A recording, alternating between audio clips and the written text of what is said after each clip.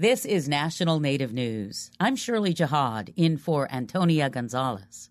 The U.S. Supreme Court has ruled the company operating the Dakota Access Oil Pipeline cannot skip out of completing additional environmental reviews. This centers on the section that runs under a water source for the Standing Rock Sioux tribe. The High Court let stand a lower court ruling that orders the federal government to do a more extensive environmental study on the portion of the pipeline under a lake that overlaps the border of North and South Dakota. Despite ongoing demonstrations against it, the Dakota Access Pipeline has been operating since 2017. The Texas-based company Energy Transfer operates the pipeline, and it remains up and running as the environmental review goes forward. A lawyer for the group Earth Justice, representing the Standing Rock Sioux tribe, demands the pipeline be shut down until the full safety and environmental review is complete. Federal officials are holding public meetings this week to get the public's perspective on a plan to ban oil and gas leases around Chaco Canyon in New Mexico. In November, the U.S. Department of the Interior announced its intention to block leases for 20 years, that on about 350,000 acres of land. It sits within a 10-mile radius of what is now Chaco Culture National Historic Park. The area is considered sacred by surrounding pueblos. The park is also a UN World Heritage Site.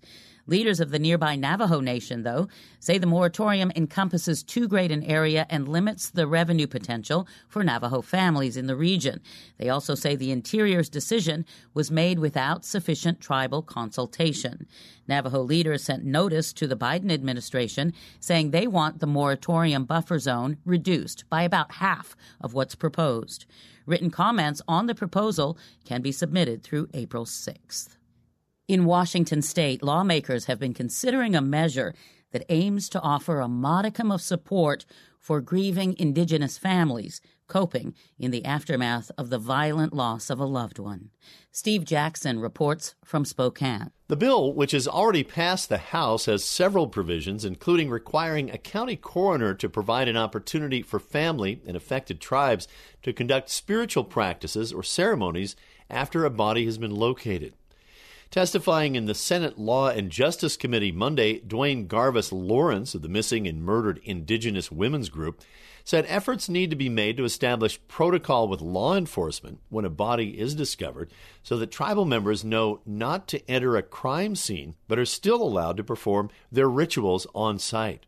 And at the same time, the state law enforcement understands when tribal members or descendants come up and stop, they're not going to compromise that scene. They just want to sing their songs. They want to be able to pray and smudge and do the things that they were taught traditionally to enable people to process and grieve.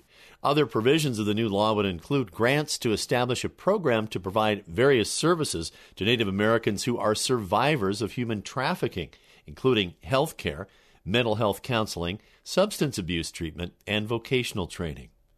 For National Native News, I'm Steve Jackson reporting from Spokane.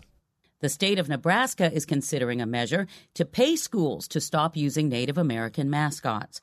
The money would go toward replacing school insignia, changing scoreboards, repainting fields, among other things.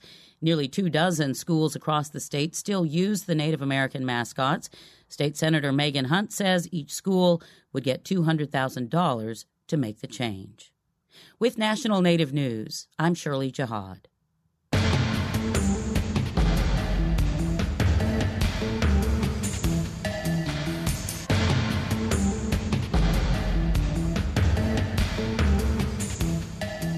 National Native News is produced by Koahnic Broadcast Corporation with funding by the Corporation for Public Broadcasting.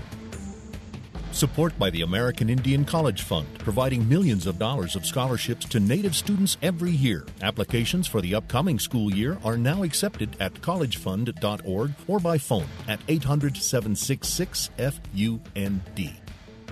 Support by the Center for Indigenous Cancer Research at Roswell Park Comprehensive Cancer Center, dedicated to cancer research, medicine, and cancer care for indigenous population. A no-charge online risk assessment tool is available at roswellpark.org/assessme.